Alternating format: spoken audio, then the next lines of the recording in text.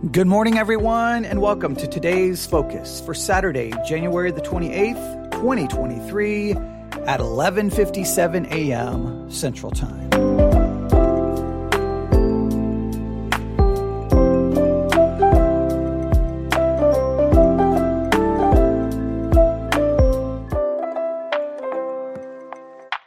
Today's focus: did God use unsaved people to write the scriptures? Did God use unsaved people to write the scriptures? Specifically, did God use someone who was unsaved to write Psalm 119? That's really where we're going to focus in on. But I think we need to ask the broader question. How much of scripture was written by people who were not saved? How much of scripture was written by those who were lost, those who loved the things of God, but they were unsaved? They loved the law of God, but they were unsaved. They desired to obey God, but they were unsaved. How much of scripture was written by the unregenerate? How much of the scripture was written by those who were not saved? Now, I know what you're thinking. Or at least some of you. Some of you are thinking, this has to be the most ridiculous question I have ever been asked, because I think we all just assume, maybe our presupposition is that God is using those who are saved to write the scriptures, right? That they are writing the scripture. Obviously, everything that's written, inspiration of God. It's God breathed. God is breathing through the human authors to write his word. And in its original manuscript, it was infallible, perfect. I think that's our basic assumption, right? I would think so. So you may be asking, why would you ask the question, did unsaved people write the scriptures? Because I think you would just immediately say, no, those who wrote the scriptures were obviously saved. I mean, wouldn't you think so? I mean, specifically speaking, the author of Psalm 119, do you think that was a saved person or an unregenerate person? Now, the fact that I'm asking this question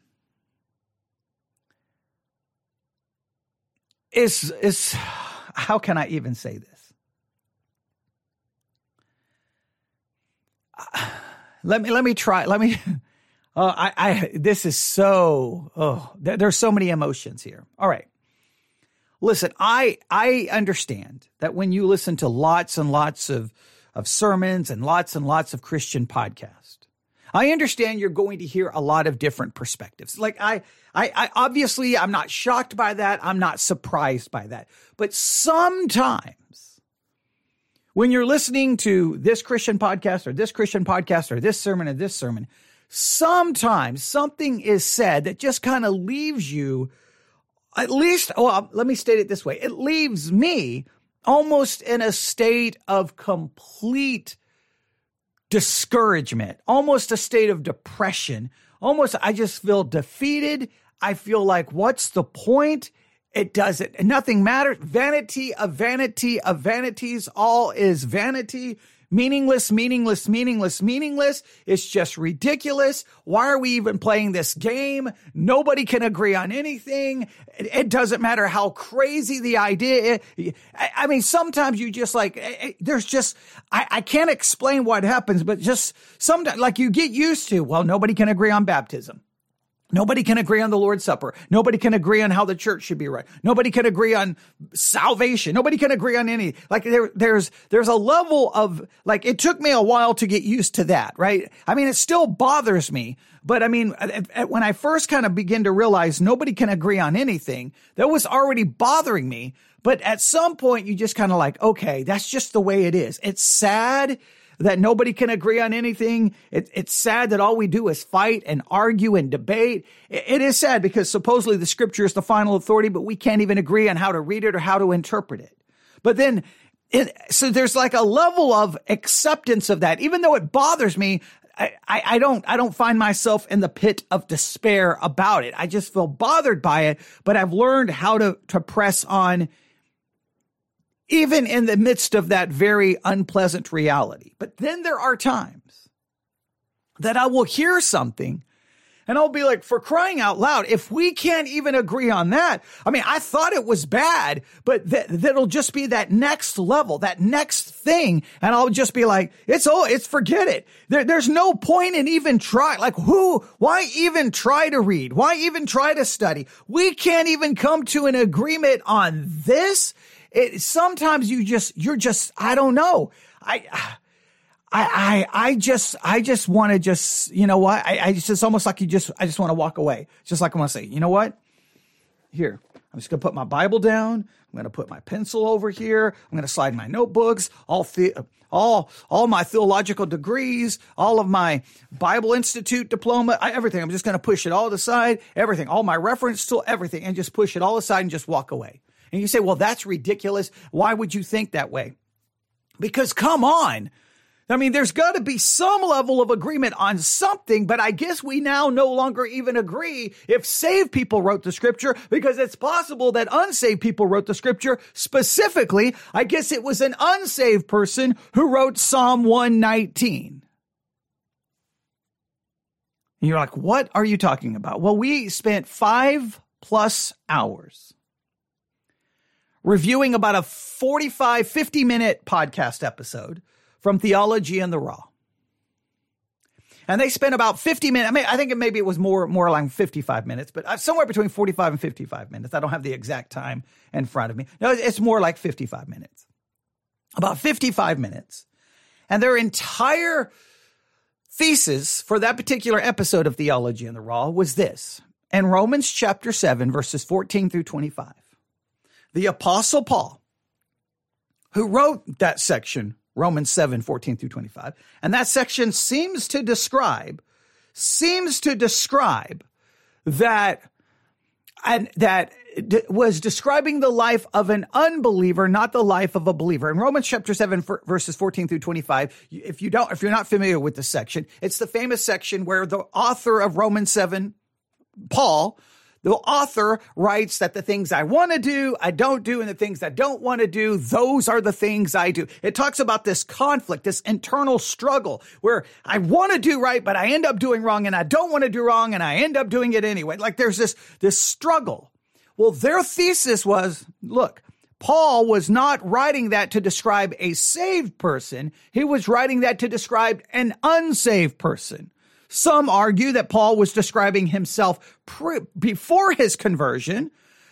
They also put forth the theory that Paul may not even have been describing himself, that in Romans 7, 14 through 25, he was pretending to be something. He was pretending to be a character. He was putting on a disguise. He was putting on a mask going, look, I'm going to pretend to be this unsaved Jew who wants to do right, but can't do right. He loves God's law, but he can't obey God's law. And the reason he can't obey it is because he's not saved. And obviously, once we are saved, we no longer have the struggle. The things we don't want to do, we don't do. And the things we want to do, we do, because now we have the power to obey God's law perfectly. Even though later on in the episode, they admitted that we don't have the power. It's confusing, but their theory, their thesis, their hypothesis is that Romans 7, 14 through 25. And to be fair, they did not present it as a theory or hypothesis. They presented it as its absolute fact, and it's clear. And I don't know why everyone else misreads Romans chapter 7. But their theory was, look, Paul is not writing that to describe the life of a believer. A believer doesn't struggle like that. Lost people struggle like that. All right. So that's already, I'm not surprised by that. I've heard that position. Okay. I was bothered and irritated mainly because of their own contradicting themselves.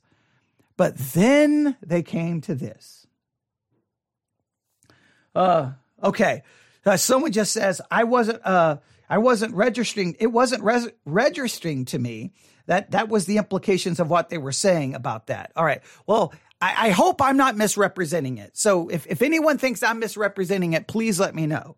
But from my perspective, what they went on to do, this is how they said it. Paul is basically pretending to be a Jew who loves God's law but can't keep it, meaning they are not saved. An unsaved Jew who loves God's law but can't keep it. Because if they were saved, they would keep it. And to explain this, or to try to demonstrate this, or to provide an example, of this, well, this is what they said. All right, I want you to listen to this carefully. I've been bothered by it ever since. Okay, all right, someone says what I'm saying makes sense. I hope so. I would feel horrible if I'm getting this completely wrong. But here we go. I want everyone to listen to this. You may come to a completely different conclusion, and that's okay. But I think that whether they intended to say this, they clearly are implying that obviously the writer of Romans 7:14-25, Paul, either he's pretending to be someone not saved, or either he's describing his own life before his salvation, and then they are going to say it's just like the author of, well, a specific chapter in the Bible. Listen, here we go. For Any sure. thoughts on that? So Will Timmons has an article that says that the psalmist, Psalm 119, is the eyes, the person here, his doppelganger. Because you see that Psalm 119 is, I love the law. Give me some more law. I can't get enough of your law. Yeah. Law. Love it. I want to rub it all over me. But he also has this idea that he can't obey the law. And it even ends with this confession. And so he argues that if you want to understand Romans 7, you need to understand Psalm 119, where you have this Jew who loves the law. But this, and not just 119, but if you look at the history of Israel, those who love the law often failed to obey the law.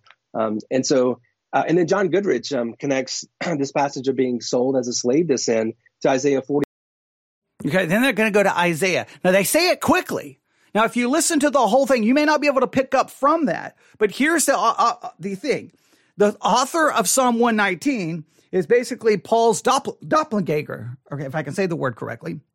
His twin, is a doppelganger, is a double of a living person, right? A doppelganger is a biological unrelated lookalike or a double of a living person. That's a doppelganger, if I can say the word correctly this morning. All right. So they're saying, look, you read, if you want to understand Paul in Romans 7, where he's pretending to be a lost person, or he's describing himself as a lost person, if you want to understand that, go to Psalm 119. Here's a Jew who's, I love God's word, but he can't keep it. Because he can't keep it, according to their theory, indicates that he isn't saved. So what they are claiming, I know they go by that really quick, but what they are claiming is that the author of Psalm 119 was someone who wasn't regenerate, because in their view, regenerate people can keep the law. Now, even though before the podcast is over, they acknowledge we don't do it perfectly. So I don't know how you can say you keep the law, but don't keep it perfectly. Because if you don't keep it perfectly, you're not keeping the law. Because if you're guilty of one point, you're guilty of the whole thing. But that's a whole different argument. I was just blown away. And now all the emails I received, nobody seemed bothered by this. Everyone was kind of bothered by other things. And trust me, there was plenty of things to be bothered by. So I understand why some maybe it didn't register with them. But for me, this was the thing that broke everything, right? I don't even know. I can't even explain to you like what these words did to me. It literally just like completely destroyed me. It broke me, because I'm like, wait a minute. We now can no longer agree that that's the author of Psalm 119 was an unsaved person. So here's what I want you to do, or here's what I want you to do today. If you have time, I want you to go through Psalm 119. And I want you to write down every personal pronoun where the psalmist seems to be referring to themselves, right? You can ignore all the other verses. Just find the verses where the psalmist seems to refer to themselves. Let me give you an example. Let's go to Psalm 119 really quick. Because I'm just still baffled by this. All right. Psalm 119. Let's see. Where do we want to start? Let's just start with, verse 6. Psalm 119, verse 6. Then shall I not be ashamed when I have respect unto all thy commands. I will praise thee with uprightness of heart when I shall have learned thy righteous judgments. I will keep thy statutes. Oh, forsake me not utterly. Now, somehow this is describing an unsaved Jew. Oh, and then it goes on, with my whole heart have I sought thee. Oh, let me not wander from thy commandments. Thy word have I hid in my heart that I might not sin against thee. Blessed art thou, O Lord. Teach me thy statutes. With my lips have I declared all the judgments of thy mouth. Verse 15, I will meditate in thy precepts. I will delight myself in thy statutes. I will not forget thy word. Now they're saying all of this describes this Jew who loves God's word, loves it. And they made this little, they love the law, rub more law on me, rub it on, I don't know why they were making the little joke, but they can't keep it. And because they can't keep it, clearly they're not saved. Why? Because this is the doppelganger, all right? I don't know why that word is causing me so many. I'm going to keep saying the word until I feel like I'm saying it right this morning. The doppelganger of Paul, right? Paul is over here in Romans 7 going, man, the things I want to do, I don't do. And the things I don't want to do, I do. Well, I mean, it's either Paul describing himself before he was saved, or he's describing, basically an unsaved Jew like the writer of Psalm 119. Now, if you take their argument, you can only come to one conclusion. They are claiming emphatically that the author of Psalm 119 was lost, and that all of those words we just read, those are the words of a lost person. And what distinguishes a lost person from a saved person is not a love for God's word, not a desire to obey God's word. What separates a lost person from a saved person is a lost person loves it, a lost person desires it, but a lost person can't obey it. But we as believers, we can obey the law of God perfectly. We can keep it because now even though they backtrack later and say we can't keep it perfectly, if you're going to say I can obey God's law, it demands perfection. So the only way to say you obey God's law would be perfectly, because anything less than perfect is you're guilty of the law. So they're claiming that Paul, if you want to understand Paul in Romans 7, man, the things I want to do, I don't do. The things I don't want to do, I do. Either that's Paul describing himself before he was saved or describing an unsaved Jew. The doppelganger of Paul is the author of Psalm 119, who is an unsaved Jew who loves the law but can't keep the law, which indicates he's not saved. Now, ladies and gentlemen, have we reached a point now that we can't even agree that the author of Psalm 119 was a saved person? And did you hear what he said? I mean, we see this throughout the entire Old Testament. I'm going to back this up one more time because I still can't believe what we heard. I'm going to go all the way back. Hopefully I've gone back far enough. Here we go. Jew, because one of the main arguments I hear people say is like, well, what non-believer would say they delighted the law? Again, I would say exactly. Every single first century Jew would say that. The whole point is not Paul talking about just an abstract non-believer. He's talking about a Jew trying to be free from the law of Moses and finding it not having the power to liberate. Only the Spirit can liberate from sin. Is that, yeah, any for sure. thoughts on that? So Will Timmons has an article that says that the psalmist, Psalm 119, is the eyes, the person here, his doppelganger. Because you see that Psalm 119 is, I love the law. Give me some more law. I can't get enough of your law. Yeah. Law. Love it. I want to rub it all over me. But he also has this idea that he can't obey the law. And it even ends with this confession. And so he argues that if you want to understand Romans 7, you need to understand Psalm 119, where you have this Jew who loves the law. But not just 119, but if you look at the history of Israel, those who loved the law often failed to obey the law. And then John Goodman. There you go. The whole Old Testament. So the whole Old Testament, everyone who wrote scripture who seemed to indicate they loved it but couldn't keep it, or they were talked about in the scripture as loving it but couldn't keep it, they're Romans 7. They're pre-conversion. It's before their salvation. Paul was either describing himself or a Jew who wasn't saved, but he loved God's law. He wanted to keep it, but he couldn't. And he didn't want to break it, but he kept breaking it. And the way to understand that is that his doppelganger is the author of Psalm 119. So I want you on your own today. Just ignore me, ignore anyone with a degree in theology at this point. Just ignore everyone. Just ignore everyone. Just take your Bible, go through Psalm 119, first count how many personal pronouns are used where the psalmist seems to describe himself, right? So I want you to go through all of Psalm 119, right? I want you to write that, and I want you to just count how many personal pronouns. And then I want you to ask yourself this very important question. If Psalm 119 describes a lost person,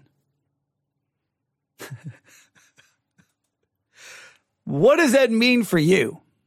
Because if Psalm 119 is describing a lost person, I guess I'm going to have to, I don't know. I need to become lost. Because most people read Psalm 119 and are convicted to the core because they're like, I don't love God's law that way. I don't desire God's that way. Woe is me. I am convicted. But I guess now what we've learned is Psalm 119 is an unsaved person. And so there's unsaved people out there who love God and desire God more than you do. So I guess I need to get lost to what I'm going to do today is I'm going to lose my salvation so that I can become like the person in Psalm 119. But just don't take my word for it. You read, how many times is the personal pronoun used? It should not take you long to go through. I want to count, and then I want you to ask yourself, if that describes a lost person, what does that mean for you? That's what I want you to focus on today. All right, there is your today's focus. I do apologize for any misspeaking or any confusion in this episode because over the last little over 12 hours, I've had some serious issues going on. My head feels like it's going to explode. I feel like I've had 37 seizures today. I feel like I've been beaten with baseball bats. I feel horrible, but I knew that I needed to do a today's focus. So since this has bothered me since yesterday, I thought that I would turn this into a today's focus so we could specifically focus on this. So forgive any misspeaking or any stumbling over words like doppelganger. I don't know why all of a sudden I could not say the word doppelganger. Maybe I was saying the word doppelganger, but it wasn't sounding right in my head. I don't know what I was doing, but hopefully you understand the point. So overlook my mistakes and focus on this because this is a serious issue, ladies and gentlemen. Because if the author of Psalm 119 is lost, and most Christians read Psalm 119 and is convicted by it, that means we're being convicted by the state of a lost person. I don't even know I don't even know how to process theology at that point. I don't even understand how to process.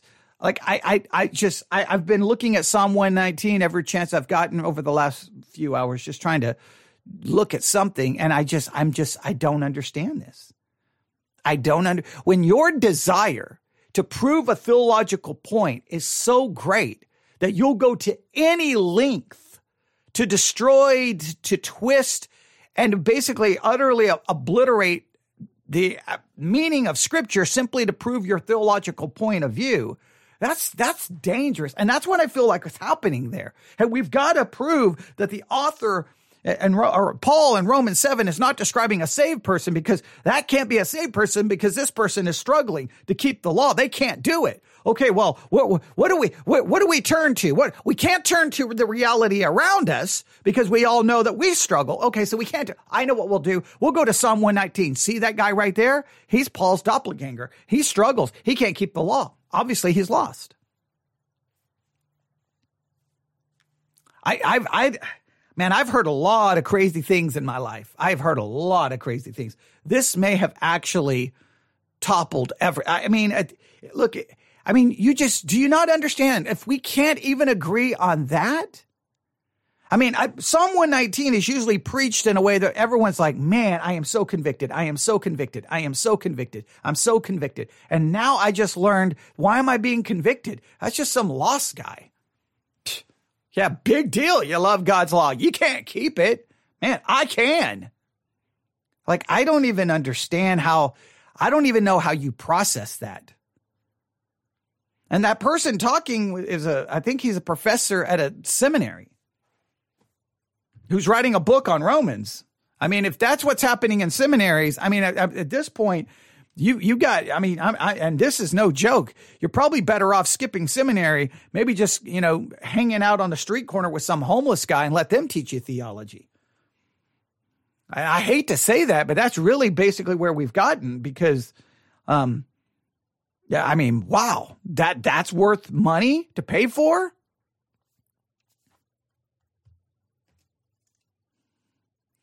All right. Email me, newsif@yahoo.com. Newsif@yahoo.com. That's newsif@yahoo.com. Newsif@yahoo.com. And the word of the day is doppelganger. You say that guy in the Theology Central podcast today could not say the word correctly. Doppelganger. Why does that not sound right? Doppelganger. No, obviously, seriously, today's focus is on Psalm 119. Count how many personal pronouns are used. Look at how those personal pronouns are used, what it's describing, and ask yourself, if that's describing a lost person, what does that mean for you today? Thanks for listening. This has been your Today's Focus for Saturday, January the 28th, 2023.